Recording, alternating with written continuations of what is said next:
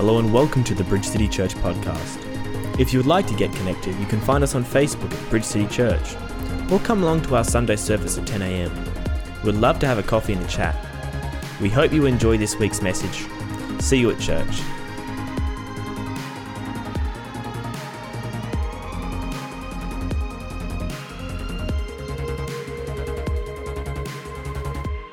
But I want to take the chance again just to reflect on the fact that this church's name is Bridge City, and our job and what we're called to do here is to build bridges. And we've talked about this many times. We can build walls, that's easy to do.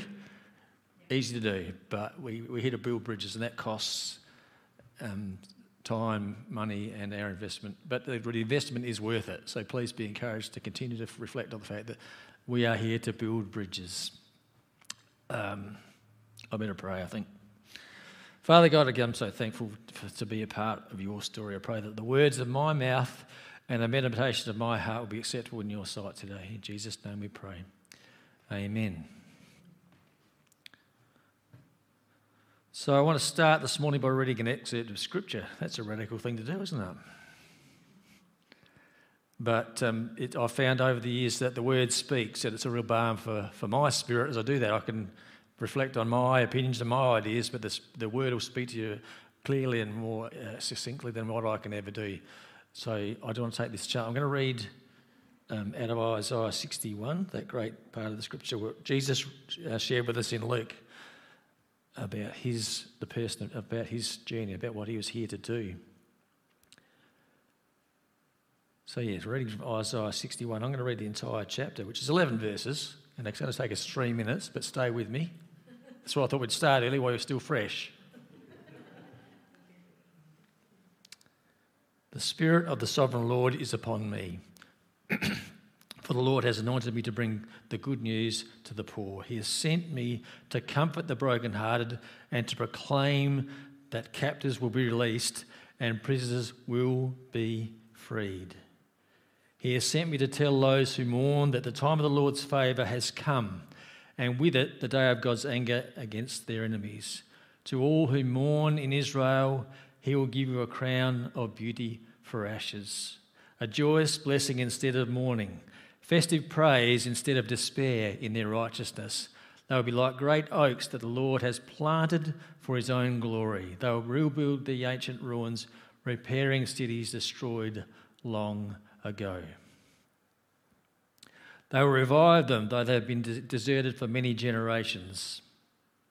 Foreigners will be your servants, and they will feed your flocks and plough your fields and tend your vineyards. You will be called priests of the Lord, ministers of our God. You will feed on the treasures of the nations and boast in their riches. Instead of shame and dishonour, you will enjoy a double share of honour. You will possess a double portion of prosperity in your land, and everlasting joy will be yours. For I, the Lord, love justice. I hate robbery and wrongdoing.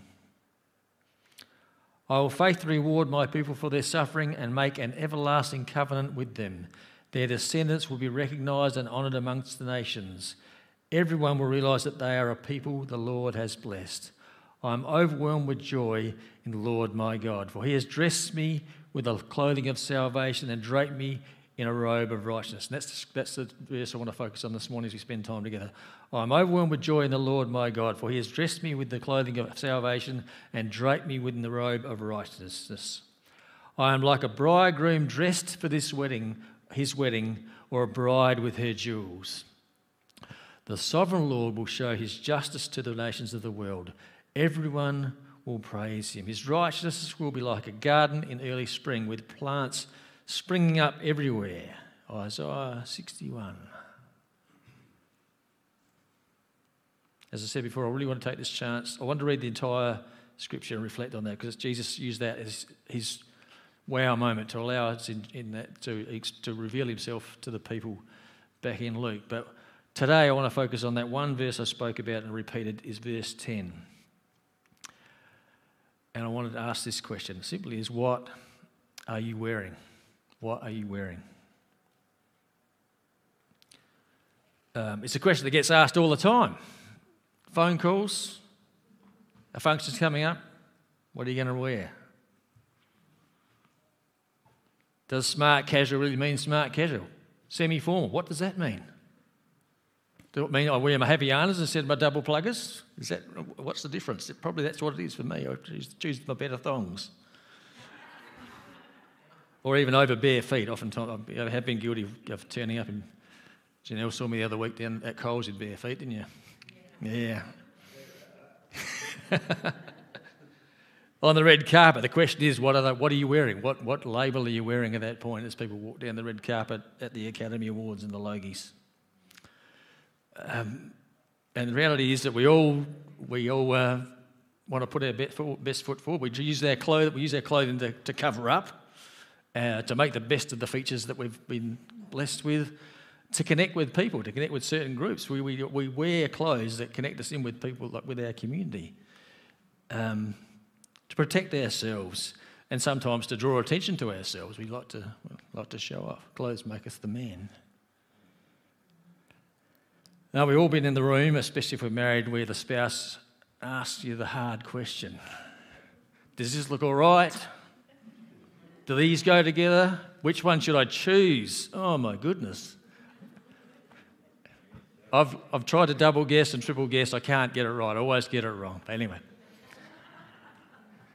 Do I look fat?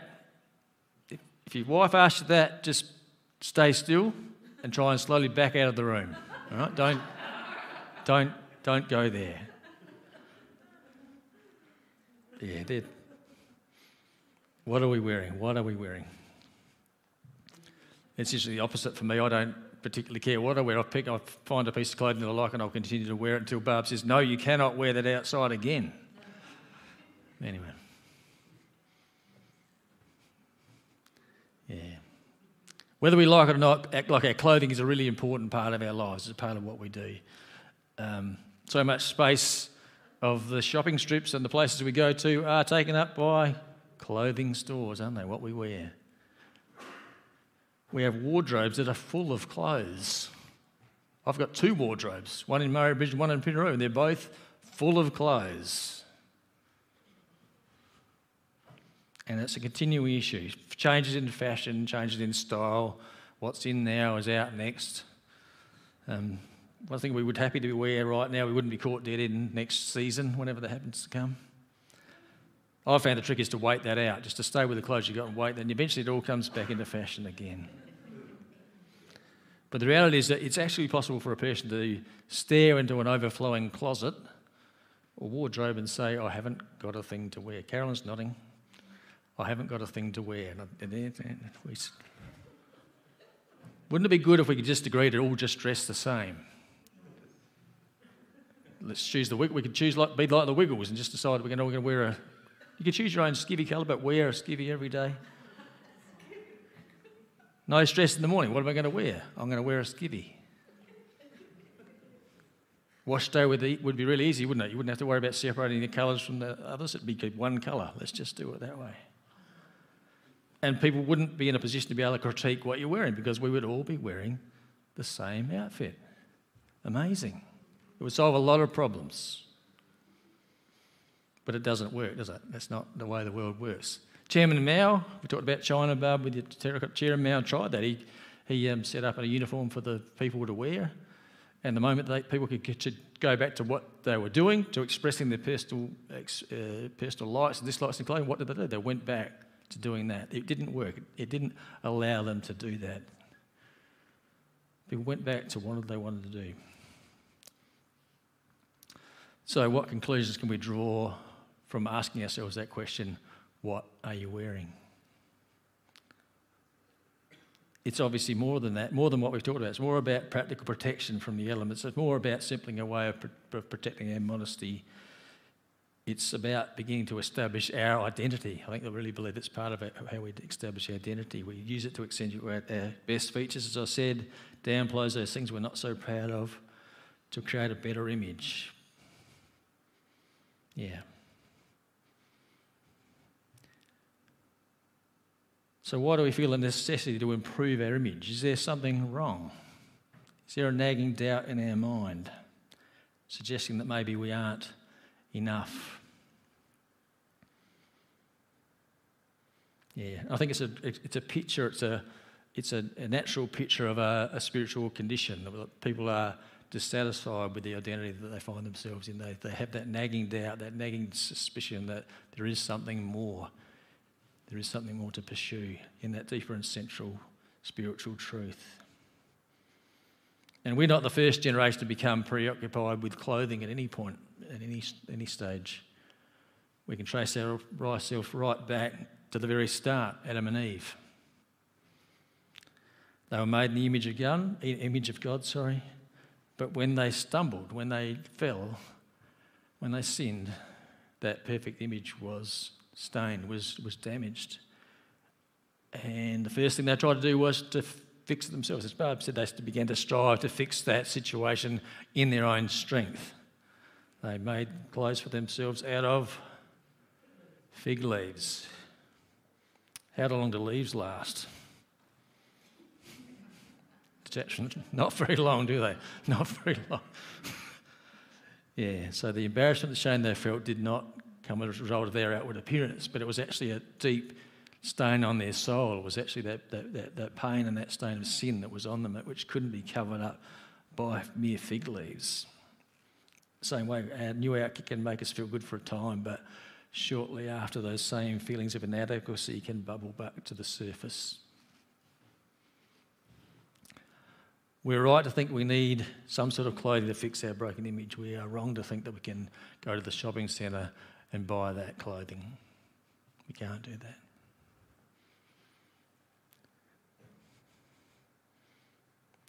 So going back to Adam and Eve, how does God respond to their efforts? We see God in his compassion covering Adam and Eve with the animal skins. He killed those animals. A great picture there of the significance of something having to die in order to cover our sins. But even that didn't last. That wasn't a permanent solution to the problem they faced. Again, that was a picture of the law, which provided covering for a moment, for a season, but was never the ultimate solution that God had in place for his people. We needed something better. We need something that will address that broken image that's deep in our souls. And that's exactly what that text in Isaiah says. It says, I am overwhelmed with joy in the Lord my God, for he has dressed me with the clothing of salvation and draped me in a robe of righteousness. I am like a bridegroom dressed for his wedding, or a bride in her jewels. Isaiah was pretty excited about these clothes, isn't he? He's pretty excited about the prospect of these clothes. And fair enough, because those clothes are the only solution for the situation we find ourselves, the problem we're in. Just as Adam and Eve, sin caused them to react and cover up, that's what troubles us. That sense of disconnection. But the one who created us is ready to fix us. That's the great picture there. It says there, he gives us garments of salvation. He gives us the robes of righteousness. He covers and forgives the sin in our souls and makes us sons and daughters of the Most High God. That's awesome. And we understand that wonderful redemptive garment was sewn together by the life and death of Jesus and his resurrection, as Barb shared so beautifully around communion. How do we access that garment for ourselves? In Paul's letter to Galatians, he reminds us that it is the completed work of Jesus.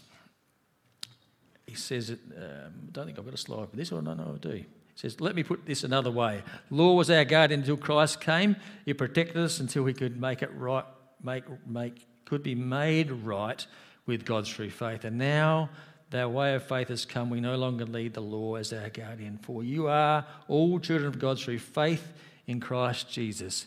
And this is a scripture. And all who have been united with Christ in baptism have put on Christ, like putting on new clothes, There is no longer Jew nor Gentile, slave or free, male or female, for you alone are one in Christ Jesus. One in Christ Jesus. Faith saves us. That picture of baptism, we're immersion people. We immerse people when we baptise them. That same word can be construed as dyeing a garment. When they dye a garment, they immerse it, and it comes out a different garment, a different colour.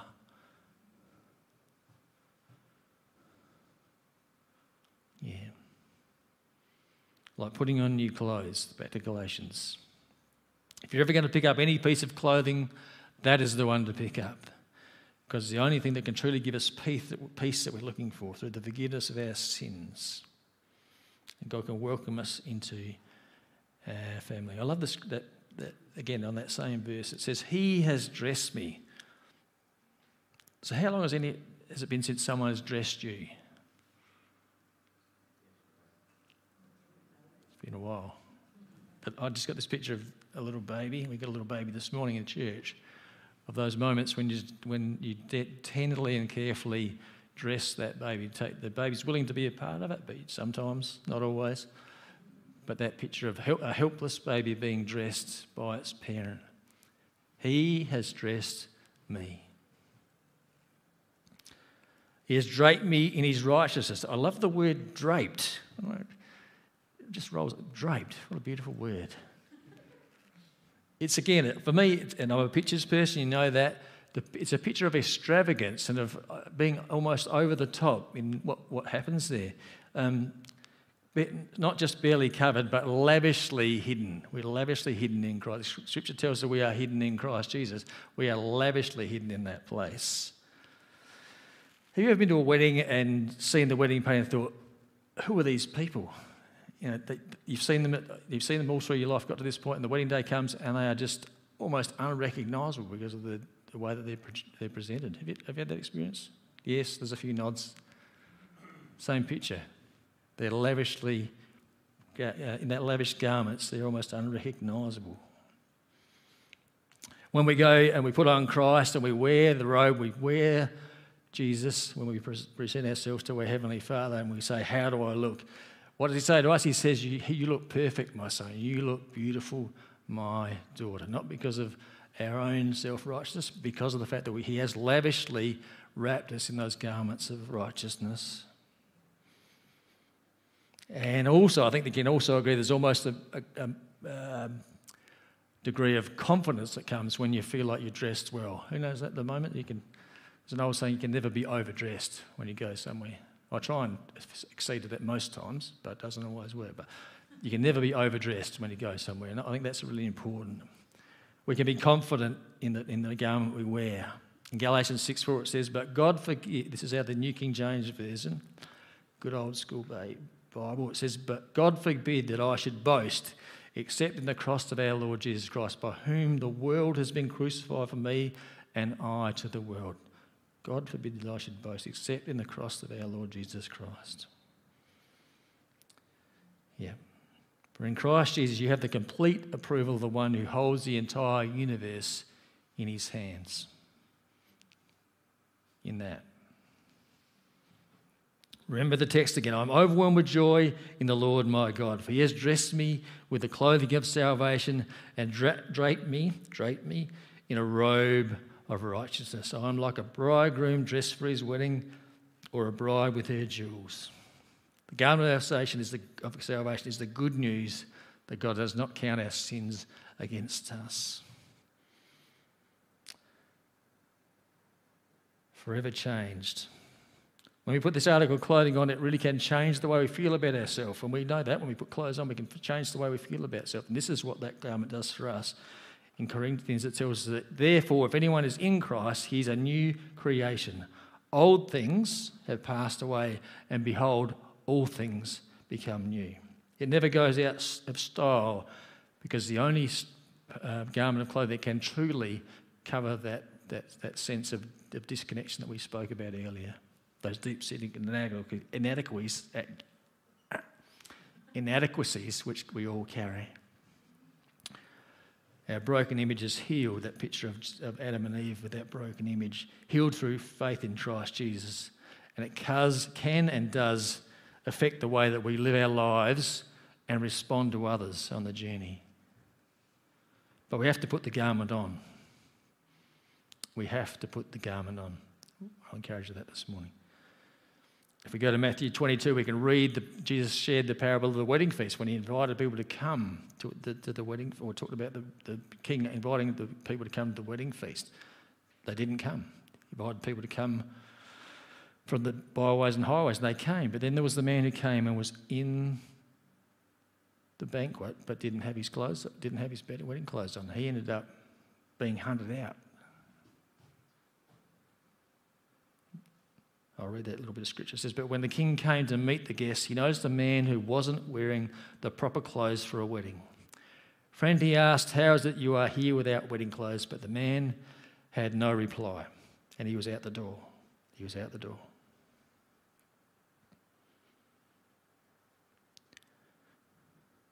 Yeah. I guess for me, it's a sobering picture of what can happen. We can actually hang around and be in all the right places and do all the right things, yet still not be clothed in Jesus Christ. But I've talked about striving. We can rely on our own resources and abilities and possibly look the part to most people, but still not be clothed in salvation and covered by the robe which makes us right in the sight of God. That's the first thing. And I'm also challenged by the fact that the statement that the man had no reply. He knew. He had no reply. He had no excuse. He knew that he should have had that robe on.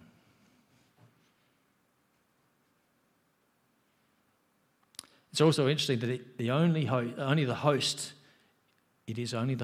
that challenges the man. It's only the host that challenges the man, not the fellow guests. It's not our job to judge. It's not our job to make an assessment about where people's lives are at, but only God can be our judge.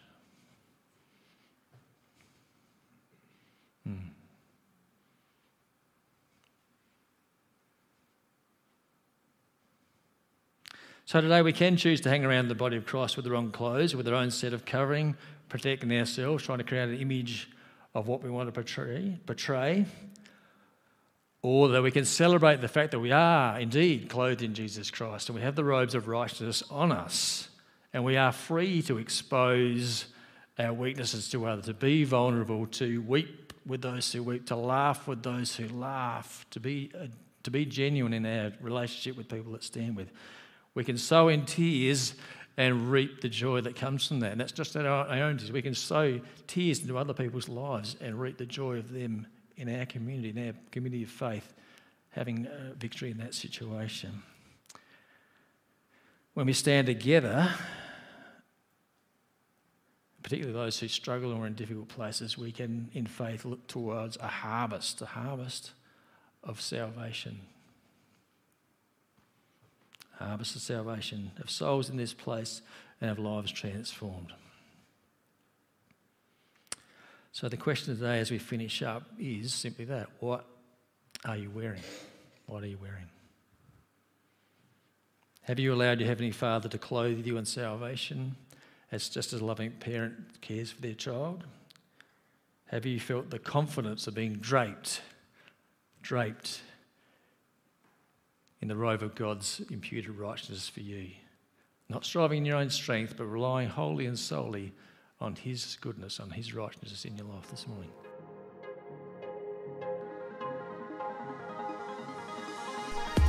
Thanks for listening to this week's message. If you enjoyed today's podcast, make sure you subscribe to stay up to date with all our latest sermons. If you would like to get connected, you can find us on Facebook at Bridge City Church, or come along to our Sunday service at 10 a.m.